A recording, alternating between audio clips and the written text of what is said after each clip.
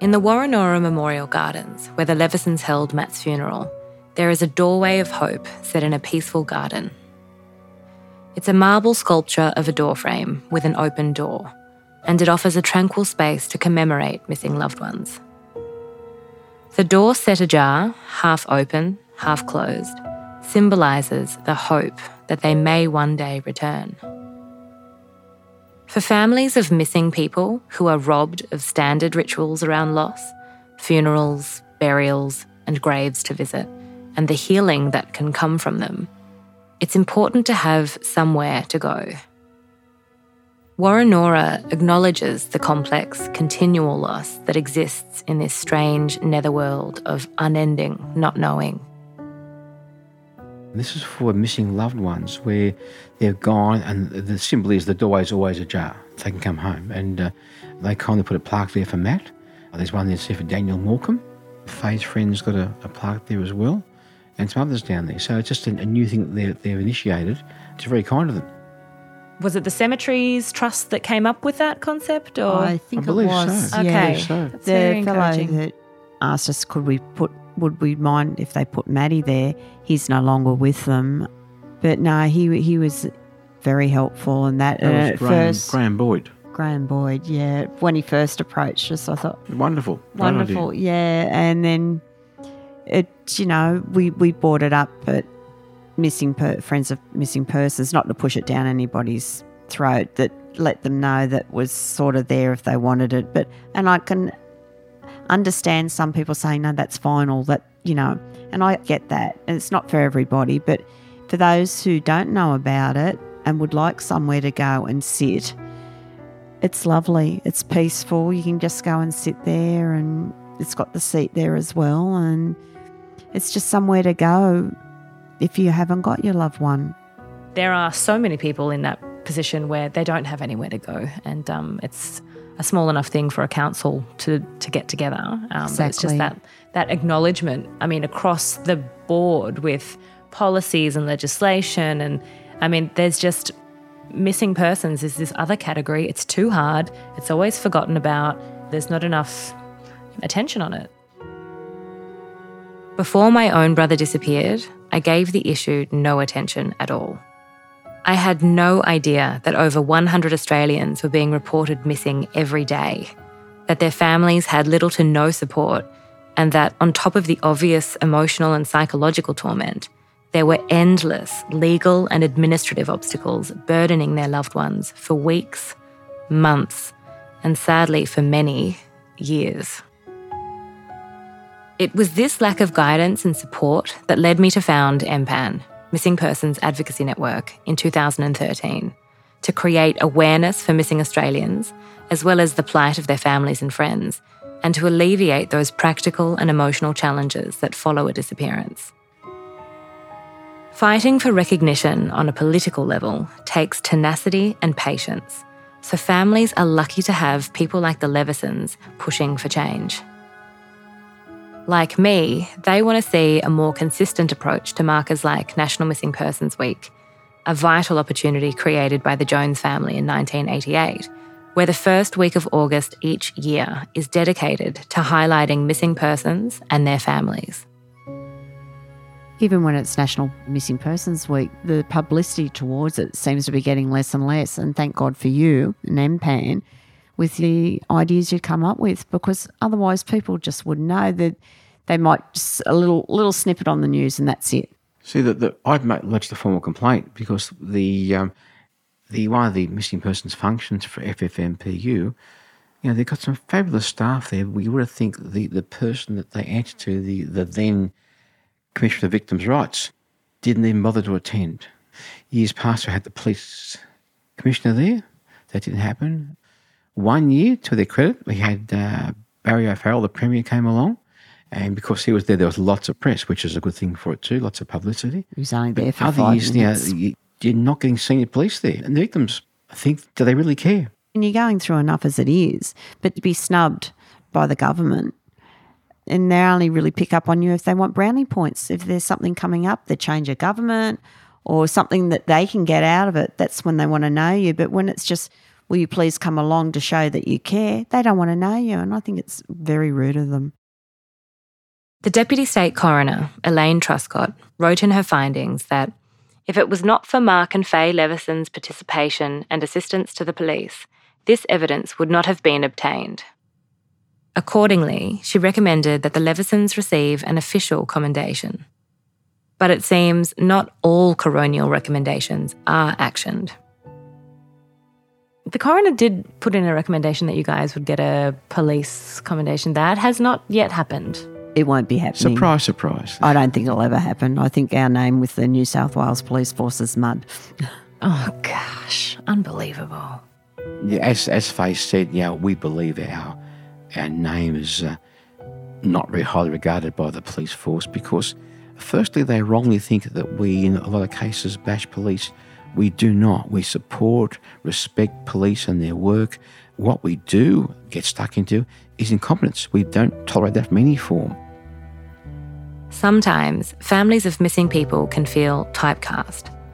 The grieving parents standing beside police at press conferences makes for good press, but the people left behind, like their missing loved ones, aren't cardboard cutouts. They have minds of their own. But to the Levisons, the minute they flexed their independence, it felt like the police turned. Like most families, the Levisons began the process assuming police competence. Surely they would know what they were doing. But they started to worry about what they saw as questionable decisions by the police. They had two choices. They could stay silent and not rock the boat, or they could speak out and make complaints. For the Levisons, there was no choice because the stakes were too high. Their son and brother was missing, and they were desperate for him to be found. And here, the squeaky wheel rule applied. The squeaky wheel gets the oil. Right from the start, Mark and Faye were fearless advocates for Matt, hence the coroner's recommendation for the commendation. The one they are yet to receive. The fear I think many families with missing loved ones have is not getting the police offside, so biting your tongue, not complaining about anything, especially in the early days. Was that something that you were very wary of from the beginning? No, we first trusted the police, but after a while, even to untrained people like Faye and I, we started to realise this can't be right. And I started to call them out. And we're making strong complaints to the superiors. And eventually the police were changed. So we didn't care who we upset. We realised the investigation was not going in a good direction. So we got some good police put on the case after our complaints. But took our complaints to do that. Okay, that's good. Because I do think many families, us included, are so worried about getting police offside in the beginning that you kind of just you don't say anything. We thought, bugger it. If we get them offside, they're not doing a good job now. So what? Let's rip in. True. Very, very good point. Make no mistake, as strong as the Levisons are, 10 years of protracted suffering, trying to find Matt, all the while working to keep their business afloat and having to fight for things that should have been a given, it took a toll. The memory's failing. You walk out of a room and I've had things in my hand and I've walked back in the room and they've disappeared and I don't know where I've put them. And you search for days and days and days and then all of a sudden, oh, there they are. Or I'm mid-sentence and I'll just stop and stare because the words are inside here but they ain't coming out. They're just stuck in there. And it's sort of like a jigsaw with Mark and I at the moment. He says something, and what are you trying to say? Or I'll say something and, got to decipher what each other's trying to say. Or odd mood swings as well for no reason. Oh, all very normal and understandable and common for people that have gone through extreme and extended periods. Like this was not just a few months or even a few years, more than a decade of that kind of prolonged trauma is immense. Well, you mentioned the physical too. After the inquest, we didn't care what we had or drank. We gained large amounts of weight. Again, very common, very understandable, very normal. I mean, why would you care what you're eating, what you're drinking? An important question for the Levesons and for any family going through the prolonged stress and trauma of a missing loved one is, what can bring you joy? It's easy to sink into the dark depths of helplessness, sorrow and worry, but self-care is critical, and it's so important to experience joy and delight, however fleeting. I mean, over 10 years with so much strain and stress and trauma and rage, how did you create, consciously or subconsciously, moments of joy? What would give you even momentary happiness in those years? I got great stress relief from going to the gym. The exercising and a weight session or cardio would help relieve some stress. Walking. Yeah? Walking and the dogs. The dogs were the godsend. Little Buster, he's been gone 2 years now, but he was our special dog. And he was always there. He's just unconditional love. If you felt down, you just gave him a cuddle and you felt better. He asked nothing. Yeah, he's just that cuddly bundle of joy that would give you some relief. Oh, that's sweet. I think it is really important to have, you've got to have something to get through, but pets in particular are very, very important during such a time. Did you also allow yourselves to have holidays during that? Yeah, we did period? take holidays, but the guilt sets in. Right. People say, oh, you're always on holidays, but there's not one holiday that we've had where we didn't feel guilty. We'd get to wherever we were going, and I'm thinking, Matt would have liked here. Matt used to love to travel, and we're here, we're enjoying ourselves. And He's Matt not, can't. and Matt can't. So no matter wherever we go, you get that guilt, and it just doesn't go. You put on your face and you're happy and that, and then in the dark moments when you go to sleep, or try and go to sleep, then it comes flooding back to you, or you see something on the beach that reminds you of Matty, and you think, we shouldn't be here. Well, you can't control that. A sound, a smell, a sight will trigger a memory. You can't control when that can occur anytime, anywhere. And then there's a residual panic for the loved ones you still have. Because you know the worst can happen, that reality haunts you. If a family member's late or if you can't contact them, the fear and anxiety can be palpable. But that panic stays with you. I mean, a couple of years ago, my wife was at the gym and she was supposed to be home by 8:30, and it got to about 9 and couldn't get through to the phone. No one was picking up at the gym, and there was another half hour and so I lost my mind. I was an absolute wreck, because that's where I go back to now. Like, if I can't track someone down immediately, I think something's wrong. Exactly. Because that's been proven, especially working in this realm that I do, things are going wrong all the time. And so I'm always on edge, expecting the worst. Well, many years ago for you and for us, what you think, oh, I'll be okay. What's the chance of anything going wrong?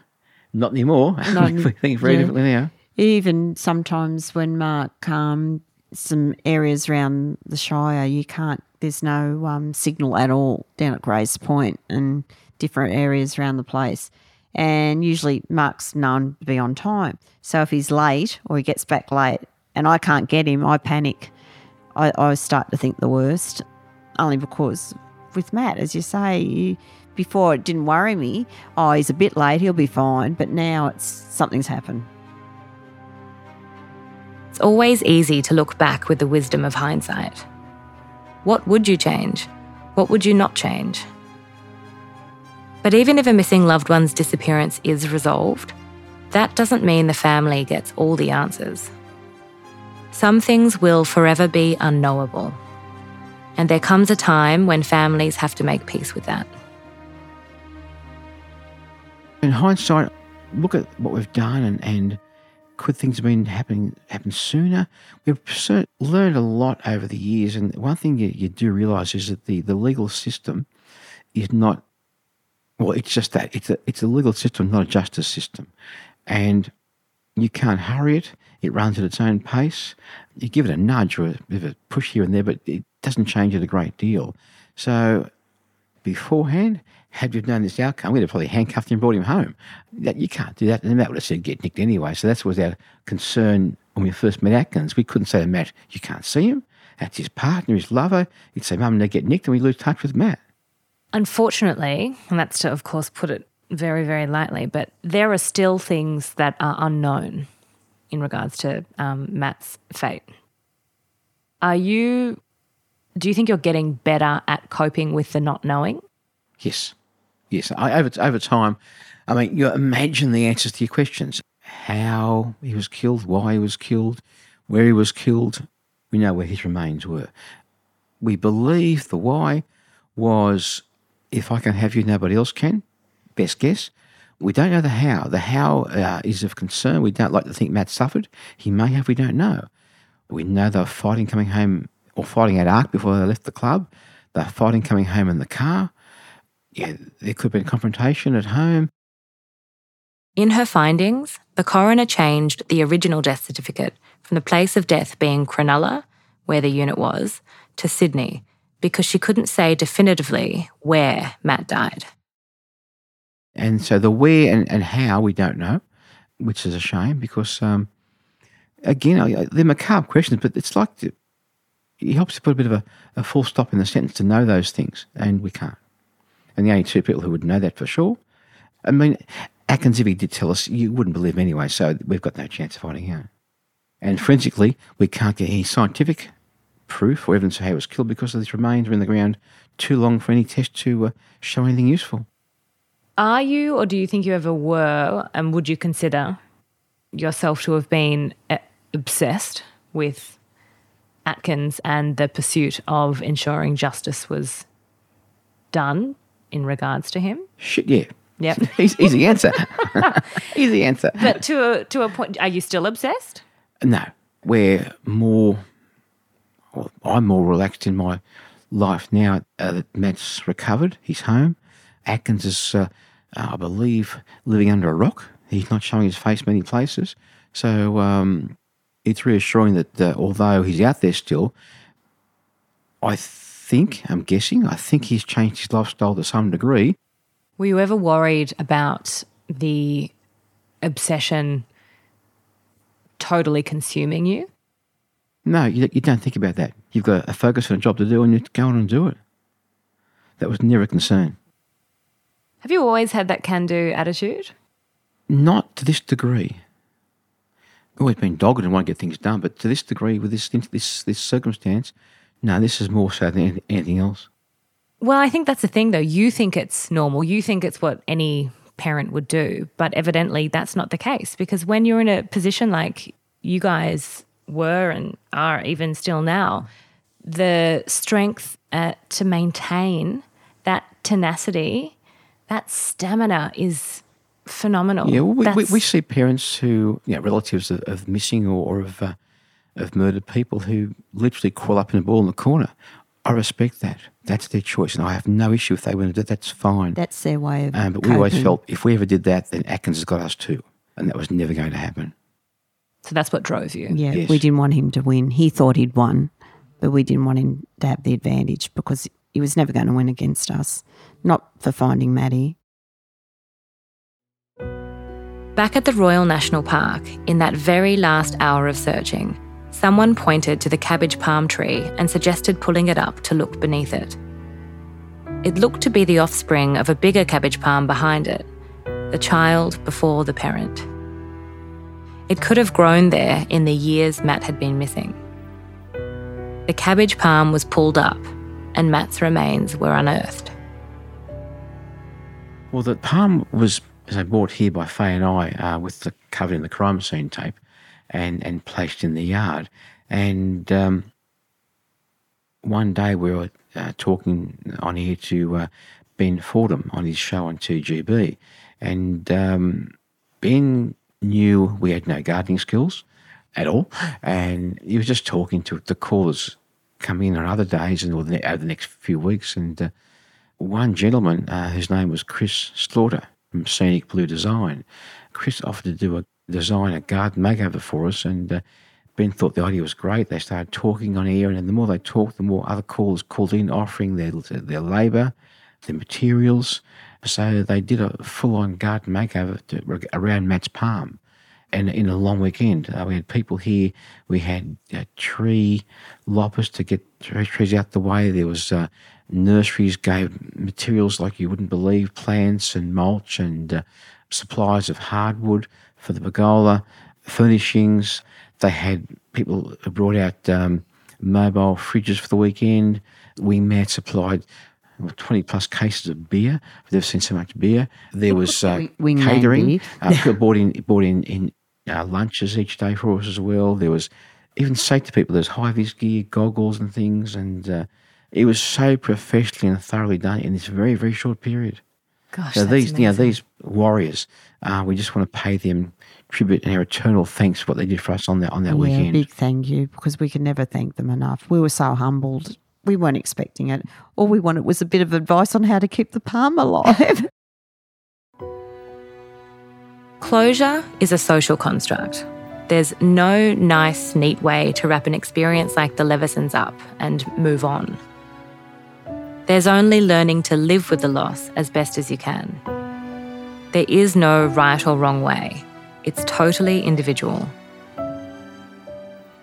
It's strange when you're in this limbo where even with all of the evidence, you can be logical enough to think it's most likely that Matt's not coming back, and you've still got his things. And we've still got them now.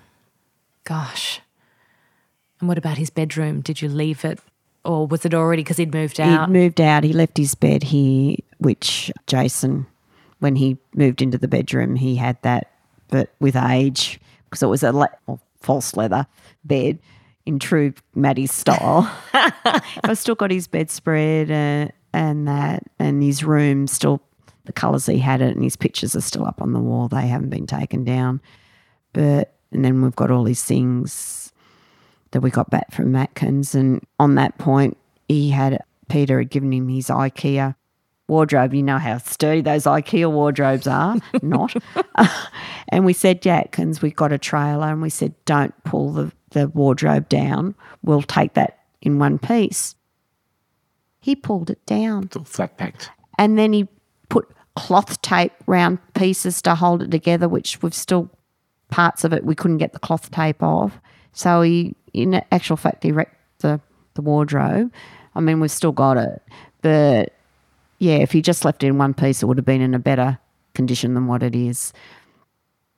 He just did everything he could, I think, he had the power. And I think that's what it was. It was a power play with him. He'd send back Matty's stuff in dribs and drabs in those market bags till that police detective came on and said that they shouldn't be doing that. So then we had to go over and get his stuff. I just kept everything in there, hoping in the early days. I did know he was dead in my heart. I knew. But there was just that little piece that I had to have that hope.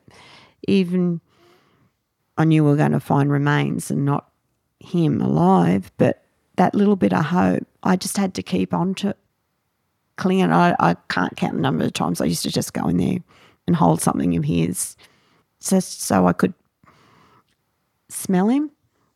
Earlier on, I had Elizabeth Arden green tea. Yes, I'm ashamed to admit it. But I love that smell. Yeah, I love that smell too. And I went to use it one morning. I couldn't find it. Matt had snaffled it.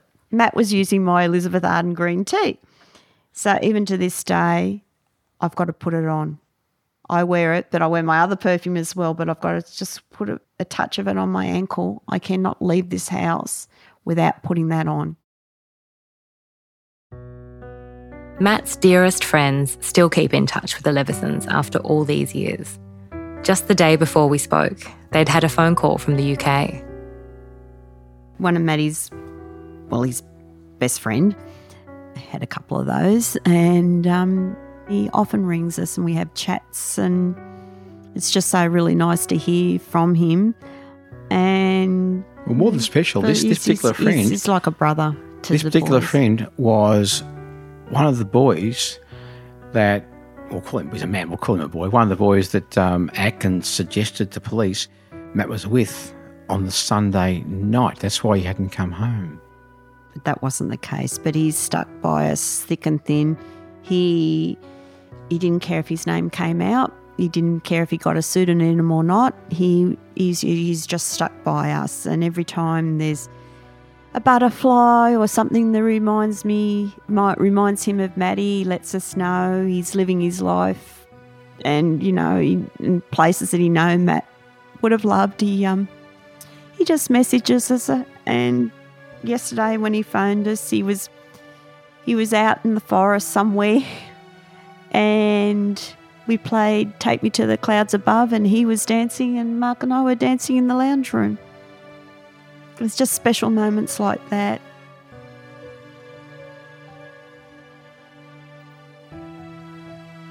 When you drop a rock into the middle of a pond, the ripples move outward in ever-increasing circles. Once the rock is dropped, you can't contain the ripples, nor can you change them. There were moments in time, though, that if one thing was done differently, the rock could have stayed out of the water. It's a rabbit hole of what-ifs. What if Atkins had have been cautioned properly in his interview and the whole thing, Bunnings and all, was admissible? What if Atkins was found guilty and put in prison? What if Matt had never met Atkins? But as all families of missing people know, the what-if game is the fool's errand. For the Levesons, the ultimate choice always seemed clear. Atkins in jail and no Matt. Atkins free and Matt comes home. Now keep in mind though, I still think back and wonder now, did the jury do us a favour? Because if Atkins was found guilty, he'd probably still be inside now. We'd lucky be dead, but he'd still be serving time. And we wouldn't have Matt back. Because he got out, we had the inquests, and with all the events that followed that, we got Matt back. So if he'd have been found guilty, we mightn't have Matt. It's a good way to yeah. imagine things. Yeah. When people die, they can live on in the memories of those who love them. Every time Mark and Faye talk about Matt, and every time Faye enjoys a cocktail and says wistfully, Matty would have liked that, their son lives on. And when families continue to share those memories, others remember them too. Yeah, I remember Mum making comments about how it felt good when total strangers would, especially, after years and years and years that Dan had been missing and then was found and then there was a funeral. And even when we went to the coroner's court once for some reason, because there was never an inquest, but when Mum would see, I think there were some photographers or something at the coroner's court that day, and she said something like, I'm glad to feel as if Dan is still important to other people, to total strangers. That's right, yeah. It's a nice feeling, it really is. It's a comfort in a funny sort of way that people do genuinely care after you've been through so much heartache. And so it's nice to see that there are people out there that actually do genuinely care, even though they didn't know you. They just want to say, I'm sorry and give you a hug and that's lovely. And it continues. I mean, even now, here we are. Matt's no longer missing, but, we're doing a podcast about him. Like, it carries on. And do you feel like you'll get to a point where you're like, I'm done, we've done it enough. Everything that we need to say has been said, and you kind of want to step away? Everything we do and say is really like a tribute to Matt. So it's in his honour. So we're pleased and it's a pleasure to do it. I'm happy to. And so I can't see that stopping. Oh, we've got breath. We'll keep his name alive.